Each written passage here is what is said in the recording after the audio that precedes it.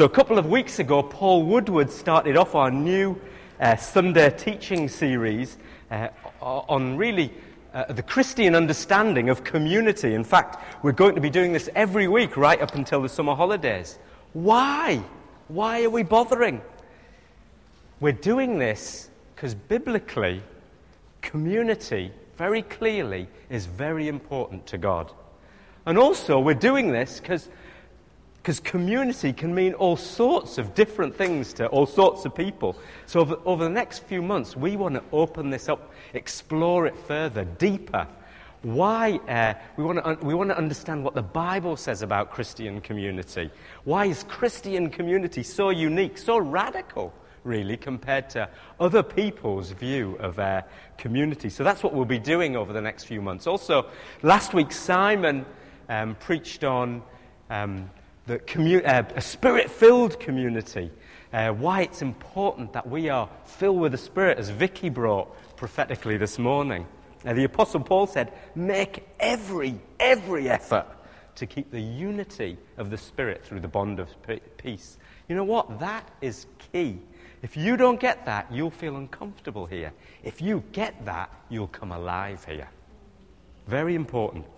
This week, however, we're going to be unpacking what it means to be a worshipping community. And as I was thinking about this, it really took me back to about 12 years ago now, when I started out in Jubilee, just after becoming a Christian on an Alpha course, and how at the start of my Christian walk with God, I was carrying a whole load of baggage, the consequences, really, of a desperately sinful life. How I was carrying all the emotions and pain of losing my mom from breast cancer at a very early age, of losing my brother, aged 28, from suicide. And it made me think, how did I get through all that? And the conclusion I came to was worship. Yes, I asked God to help me. Yes, I had asked God to make me feel better. Petitionary prayer, asking God to move in our circumstances, very important. We must do it. But for me and others I've talked to over the years, the thing that gets you through the trials and troubles of life, probably more than anything else, is worship.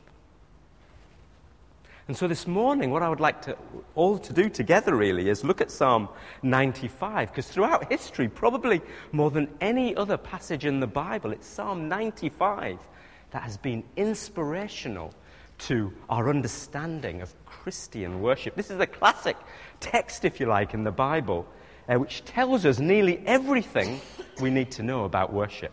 So let's read, shall we? Psalm 95. Come, let us sing for joy to the Lord. Let us shout aloud to the rock of our salvation. Let us come before him with thanksgiving and extol him, celebrate him with music and song. For the Lord is the great God, the great King above all gods.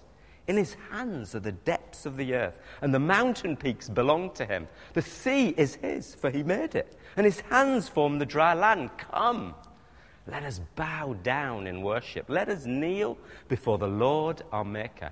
For he is our God, and we are his people of his pasture, the flock under his care. Today, if only you would hear his voice.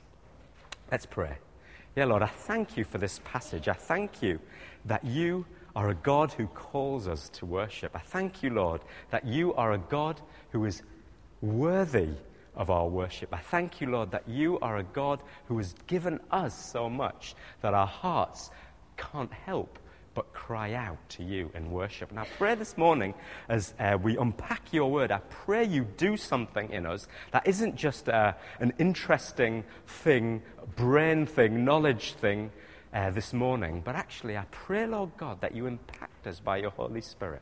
You move us by your Holy Spirit. You change us by your Holy Spirit as we study your word. I pray, Lord God, that you make Jesus come alive in our hearts and in everything we do. Thank you, Lord Jesus. Thank you, Holy Spirit, for being with us. So, 3 things that this passage tells us about worship. 1, it tells us what is worship. 2, it tells us why should we bother worshipping. And 3, it says, how do we worship? How do we worship well? How do we get skillful at it, if you like? So what, why, and how of worship. So firstly, what is worship? Now the answer in this passage is that worship is the act of ascribing, placing, giving absolute, ultimate value to God, to Jesus, in a way that energizes and brings alive your whole person, your entire being. That's what the Christian understanding of worship is all about. Worship of Jesus engages everything about us. Our heads, our minds, our actions, our emotions, everything. Look what we've just read, verses 1, 6, and 8. These are 3 calls, aren't they? Verse 1, the psalmist is saying, sing, shout aloud, extol him. That means celebrate and applaud him. This is what is it? This is emotional language. We're called to worship him with all of our passion and our zeal and our excitement. Then there's verse 6, come, bow down, kneel before the Lord our Maker. What's going on here? This is the language of submission, isn't it? A determination to honor God with our actions. Come, bow down, kneel. And lastly, verse 8 is the language of reason and thinking things through. Hear his voice. Listen to what he says. Think, understand, make good choices. Christian worship is something that engages everything about us. In fact, Jesus said it again in Matthew 22:37. He said, love the Lord your God with all your heart, with all your soul, with all your mind. This is the first and greatest commandment. You know what? If Jesus said that, it must be very important. You see, if you go through just a ritual and just do what you think you're meant to do when you're worshipping, an obligation, without experiencing a ravishing sense of beauty and joy and awe in God, you know what? That's not Christian worship. Other faiths or beliefs might think so, but that is not the biblical view of worship. But you know what? The reverse is true as well. If you go to a meeting and have a great emotional experience, weeping, shaking, falling flat on the floor, like how we experienced God at the Impact weekend, you guys who were there, if that happens without it fundamentally changing the way you live, how you act towards others, how you act towards God, if that doesn't affect your life, your character, you know what? That's not a Christian understanding of worship either. Worship is something that affects, engages, changes your entire being, your mind, your actions, and emotions. Do you get that? Really important. But that's not all that's important. There's something else. What is it that engages your entire being? What is it that causes the psalmist here to submit, to bow down, to kneel, to shout and sing? You almost get the feeling he's jumping up and down, don't you? Probably not like that. What is it? It's this. It is the act of ascribing, giving ultimate value and worth and honor to God. That's what worship is. Look at the passage again. If you look at all the emotions and the willful acts and the shouting and the bowing and the kneeling and the singing that the psalmist is doing, where is it all coming from? What's bringing it on? The psalmist's worship is all stemming from something that he's doing. Look at what he says. Come, let us sing. Let us shout aloud. Let us come before him with thanksgiving and extol him with music and song. And then it says, verse 3, because the Lord is the great God, the great King above all gods. In his hands are the depths of the earth. And he starts thinking about the wonders of God. What's he doing? What is it that's fueling his worship? It's the excellencies of God, isn't it? He's making a list in his head. He's thinking through, he's reasoning all the glorious truths about God. And eventually, there's an explosion in his life, an explosion of worship. We see it again in verse 6. Come, let us bow down in worship. Let us kneel before the Lord our Maker. For Because he's our God. He's personal. He's intimate. We are the people of his pasture, the flock under his care. He's our shepherd, the one who looks out for us, protects us, loves us, guides us, corrects us, intercedes for us. Boom! His heart explodes again in worship over the truth, the excellencies of God. Matt Redman, another songwriter and worship leader, writes this: when we face up to the glory of God, we find ourselves face down in worship. Do you see it? Is that how you worship God? Or are you on some spiritual diet? Is that what's going on in your heart, your head, and your body? Let me help you understand this, because this is really important. Imagine a woman that's inherited a brooch, a piece of jewelry from her grandma. It's a family heirloom, handed down through the generations. And now this woman has it. She doesn't really know what it's worth, where it came from. She doesn't know much about it, really, most of the time. She doesn't even know where it is. And one day her daughter comes round to visit and sees this thing and says, "Mom, what's that?" And her mum says, "Oh yeah, that old thing. It was your great-grandma's. Don't know much about it, really." And the daughter looks at it and says, "Hey, look, Mum, I think we should get it valued, get it appraised. The Antique Roadshow's coming round next week. Why don't we take it along?" So they take it with them. And then at the Antique Roadshow, they hand this thing to the professional jeweller. And he gets his eye thingamajig magnifying glass out, and he starts examining it. He starts studying it. He starts checking it out in detail. The clarity, the cut, how it glitters, how it refracts light, how it shines, its size. And he looks at it carefully, in detail. He goes over it again and again with this thing that he's got in his eye. And suddenly, after doing this for a few minutes, this thing pops out. He starts hyperventilating. He starts feeling faint. His heart starts racing. He's sweating. He's jumping up and down. I won't do that again. He's excited.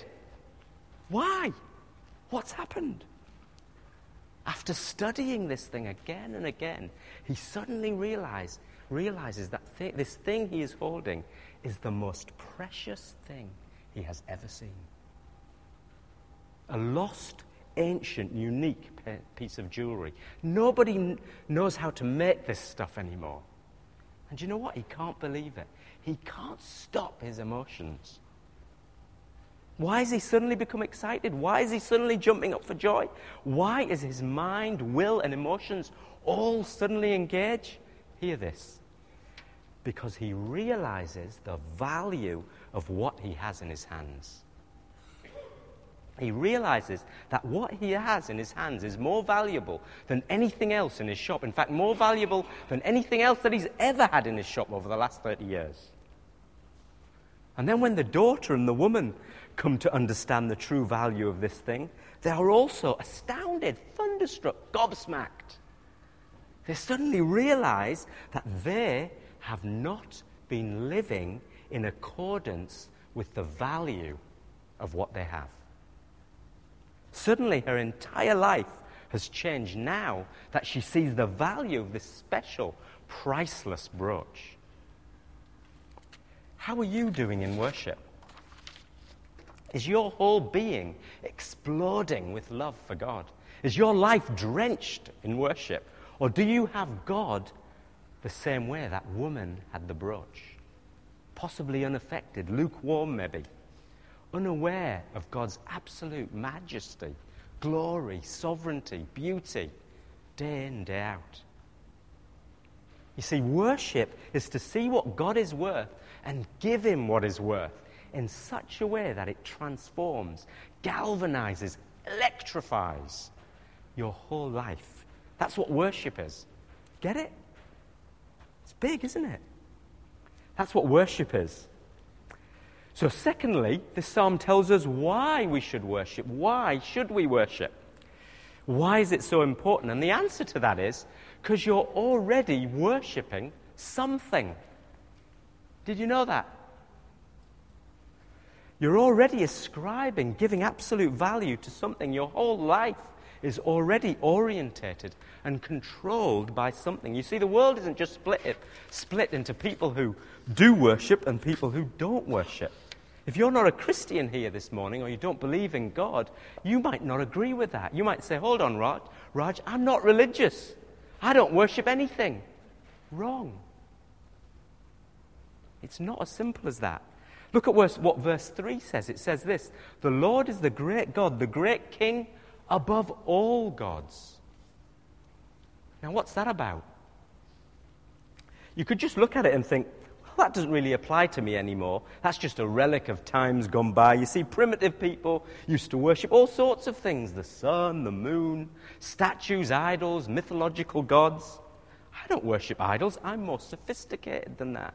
Western society has moved on. We're not like that. Wrong. Verse 3 tells us that at the heart of reality is a realization that we are already worshipping something, that we already give ultimate value and worth to something, all the other gods in our lives. And the process of coming to worship the one true God is to recognize that what we are already worshipping is sin, and then transfer that worship to Him, the God, the great King above all kings. Søren Kierkegaard writes this: human beings were made not only to believe in God in some general way, but to love Him supremely, center their lives on Him above anything else, and build their very identities on Him. Anything other than that is sin. In other words, true worship is not making something happen that isn't happening already. No way. It's not starting something that isn't happening already. No, true worship, Christian worship, is transferring your heart's desires from created things to the Creator of the universe. That's the process of Christian worship. That's what transforms your life. So what are these other gods? They're all over the place. They're the things that are so central and essential to your life that should you lose them, your life would feel hardly worth living anymore. They're the things that have such a controlling position in your heart that you end up spending most of your passion and energy, your money, your emotional resources, your time on them without even thinking twice about it. It can be your family, your career, your kids, making money. It can be achievement, how others think of you. It might be romance, hobbies, approval, comfort, beauty, brains, morality, success. These are the gods of today. And they're good things. But when they become ultimate things, that's the problem. These are the gods we sacrifice our lives, if you like, to every day. These are the things we look to for hope, for meaning, and fulfillment. Tim Keller, a New York pastor, writes this: an idol is whatever you look at and say in your heart of hearts, if I have that, then I'll feel significant and secure. There are many ways to describe that kind of relationship to something, but perhaps the best way to describe it is worship. A lady called Rebecca Pippert, she writes in one of her books, whatever controls us is our Lord. The person who seeks power is controlled by power. The person who seeks acceptance is controlled by acceptance. We do not control ourselves. We are controlled by the Lord of our lives. The Bible says your ultimate problem is what you worship. You see, only when you see God's love as more valuable and satisfying and beautiful than any other kind of love will you never be freaked out again over relationships. Only when you realize that God's honor and your relationship with Him is more fulfilling and uplifting than any other honor or pleasure will you not be freaked out by criticism or failing.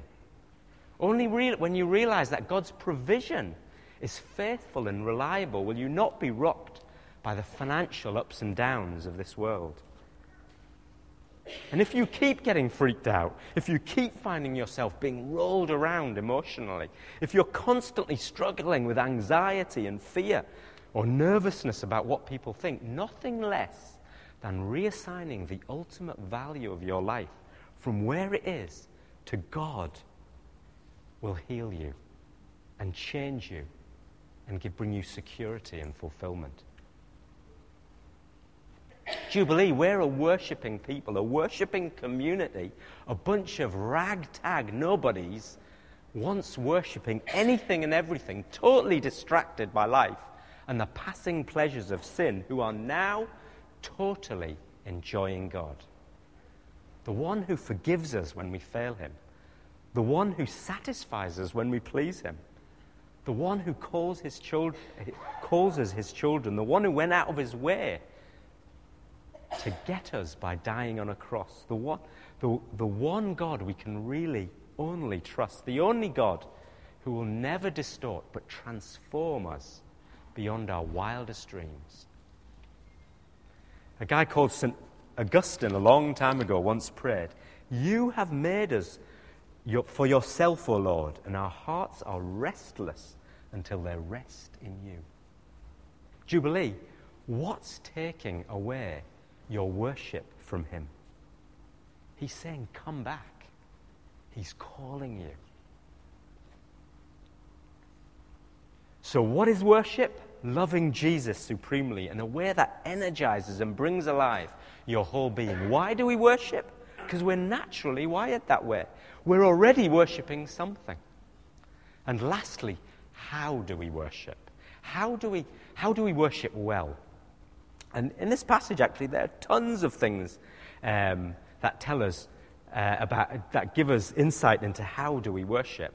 But I'm going to very briefly give you three things that transform our worship experience. So firstly, community transforms our worship experience.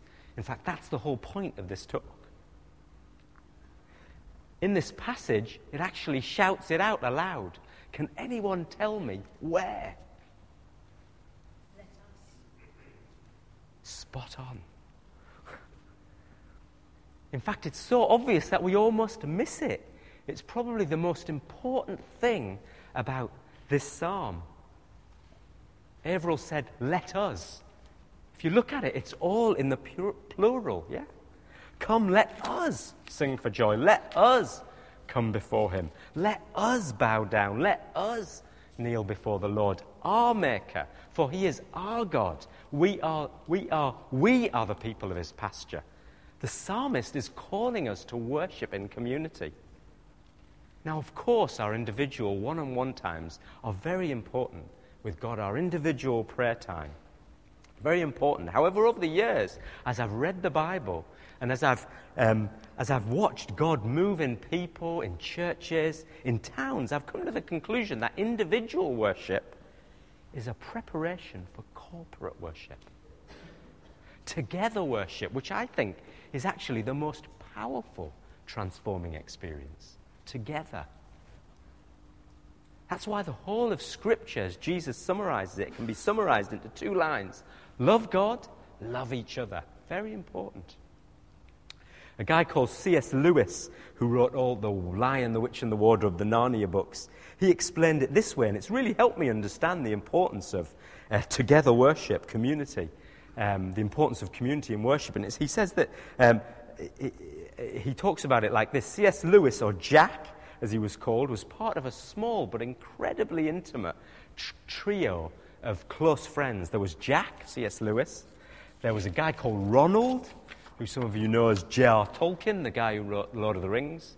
And there was a guy called Charles Williams, who was a British novelist. So there was Jack, there was Ronald, and Charles. And these guys were buddies. They were the closest of friends. And one day, after years of friendship, Charles dies. And when Charles dies, Jack is absolutely devastated. But he also wonders, I guess now my friendship with Ronald will be such that I get more of Ronald than I did before. I won't have to share him with Charles anymore. Our understanding of one another, our friendship, will get even better. But he came to realize he was wrong, and it surprised him. He discovered that there were certain things in Ronald that only Charles brought out. There were certain parts of his heart and personality that only Charles drew out. And so C.S. Lewis, Jack, realized that, ironically, paradoxically, surprisingly, that when Charles died, he didn't get more of Ronald. In fact, he got less of Ronald. And this is what suddenly hit him. No one individual can draw out the entire personality. You can only know someone completely well in community. He writes this: in each of my friends there is something that only some other friend can fully bring out. But myself, I am not large enough to call the whole man into activity.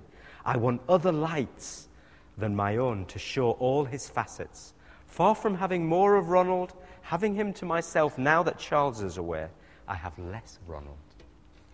And do you know what? If that's true of human friendships, how much more true will that be of God? You see, Lewis goes on in this book and applies it, The Inklings it's called. He goes on to apply this to our faith. Community exhibits a glorious nearness by resemblance to heaven itself, where the very multitude of the blessed, us, which no man can number, increases the enjoyment which each of us has of God. For every soul, you and me, seeing him in his own way, doubtless communicates that unique vision to all the rest. The more we thus share the heavenly bread, Jesus, between us, the more we shall have. Are you in a worshipping community? Are you in a worshipping community? I really mean it, really in a worshipping community, or are you just dilly-dallying on the edge? Because if that's you, you're in trouble. That's not how God made you to be, made us to be. When you're not stuck into Christian community and friendship, it puts you in a very vulnerable place. That's when your hearts start going stale. That's when you start complaining and grumbling. It's when frustration sets in. It's when temptation actually sets in. It's when you start getting itchy feet. It's a bit like men and women who go off and have affairs. Jubilee, the Bible says, be alert and of sober mind. That's Bible speak for get real. Your enemy, the devil, prowls around like a roaring lion, looking for someone to devour. Is that you?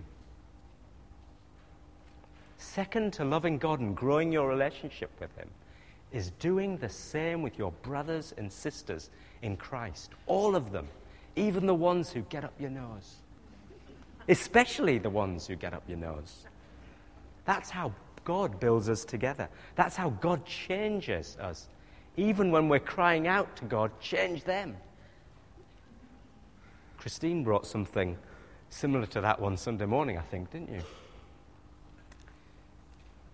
Jubilee, I want to encourage you to be fully part of our community groups. Be fully part of your prayer teams. Make Sunday mornings a priority. Book into North 2012. Sign up for New Day. Come to prayer meetings. Volunteer. Meet up. Look out for each other. Build friendships. Don't just wait for others to invite you. Invite them again and again. Get stuck into the community of God. Because community is so important. So worship in community, that helps us get better at worship, if you like. Worship, the second thing is worship in truth. We've already touched on this a bit at the start of this talk. How does the psalmist know that he is the great God above all gods? How does he know that in his hands are the depths of the earth? And so on. How does he know that he's a shepherd? How does he know all these things? Does he just say, like sometimes we often do, well, I just like to think God is my shepherd? Is that what he does?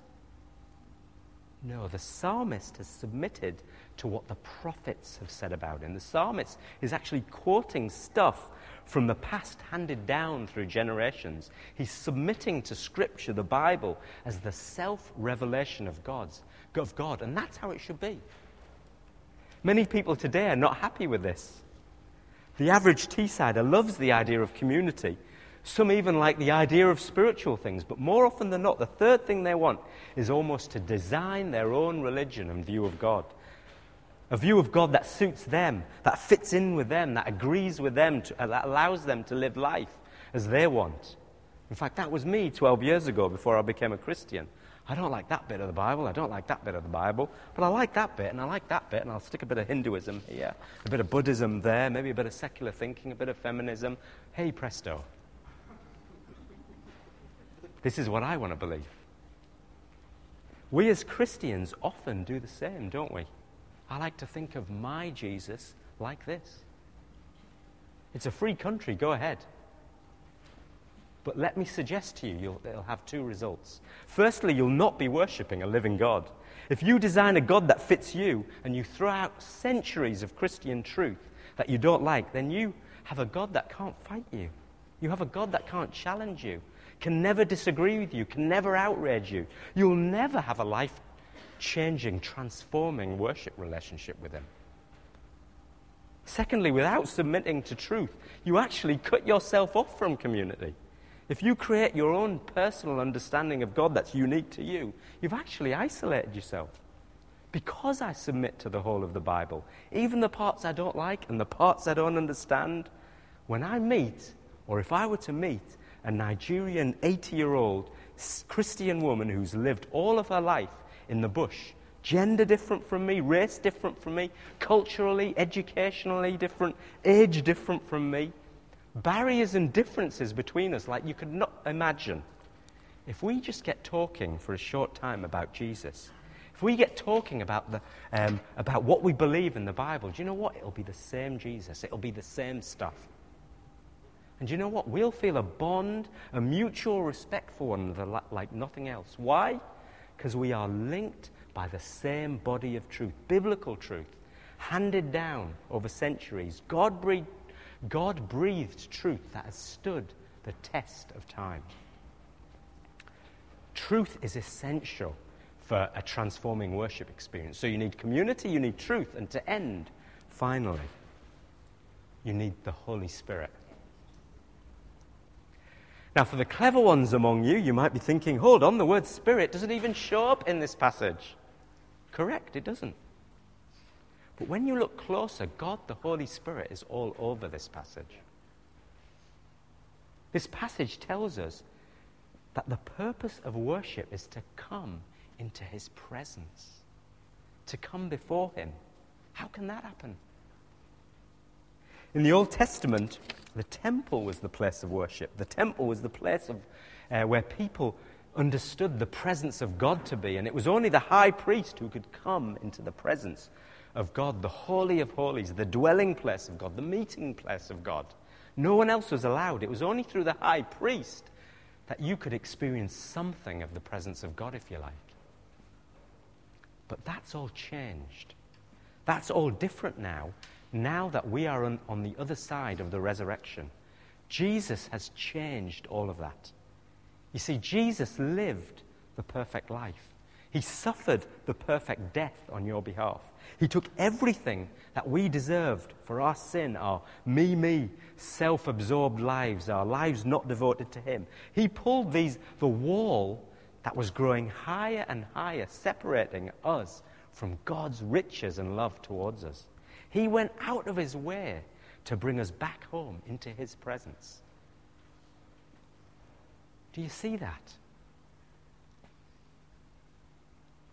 It says in Hebrews 4:14, therefore, since we have a great high priest who has ascended into heaven, Jesus, the Son of God, let us hold firmly to the faith we profess.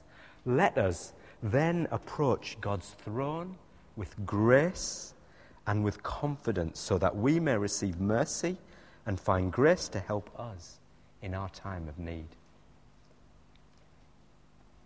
Because of Jesus' death and resurrection, you know what? We now have access to the Holy of Holies. We have an eternal ticket to approach the throne of grace. We have forever intimacy with him, Jesus. And you know what? It is God, the Holy Spirit, that brings that alive in our hearts. It's God, the Holy Spirit, that makes that real for us. It's God, the Holy Spirit, that moves that from just being an in your head knowledge thing to a soul transforming reality. Do you really understand the importance of being filled with God, the Holy Spirit? Do you ask him to fill you every single day? Do you take every opportunity to receive the Spirit of God? Jesus said in John 4:23, a time has now come when true worshippers, obviously he's assuming that there's false worshippers, the time has now come when true worshippers will worship the Father in the Spirit and in truth, for they are the kind of worshippers the Father seeks. Jesus said in John 15:26, when the Holy Spirit comes, whom I will send to you from the Father, the Spirit of truth, who goes out from the Father, he will testify about me, Jesus. Jubilee, we as elders, as leaders in your community group, those who kind of look after you pastorally, if you like, nothing pleases us more than when your lives come alive in worship for Jesus. When truth and spirit come together and display their fruit in everything you do, you say, and you feel. We pray regularly for God to move in you and through you more and more every day.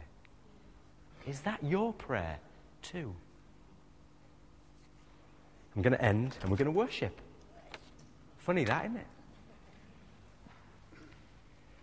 I'm going to end with what the Apostle Paul wrote in Romans 12:1.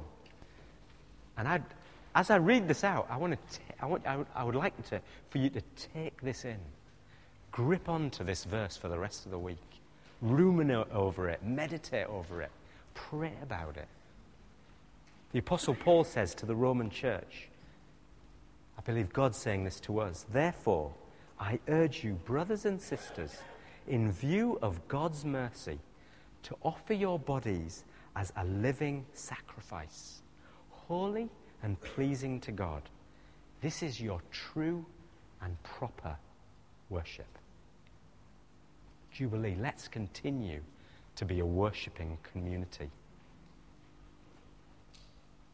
Let's be a community that is enthralled by the beauty of Jesus. Let's be a community who loves each other.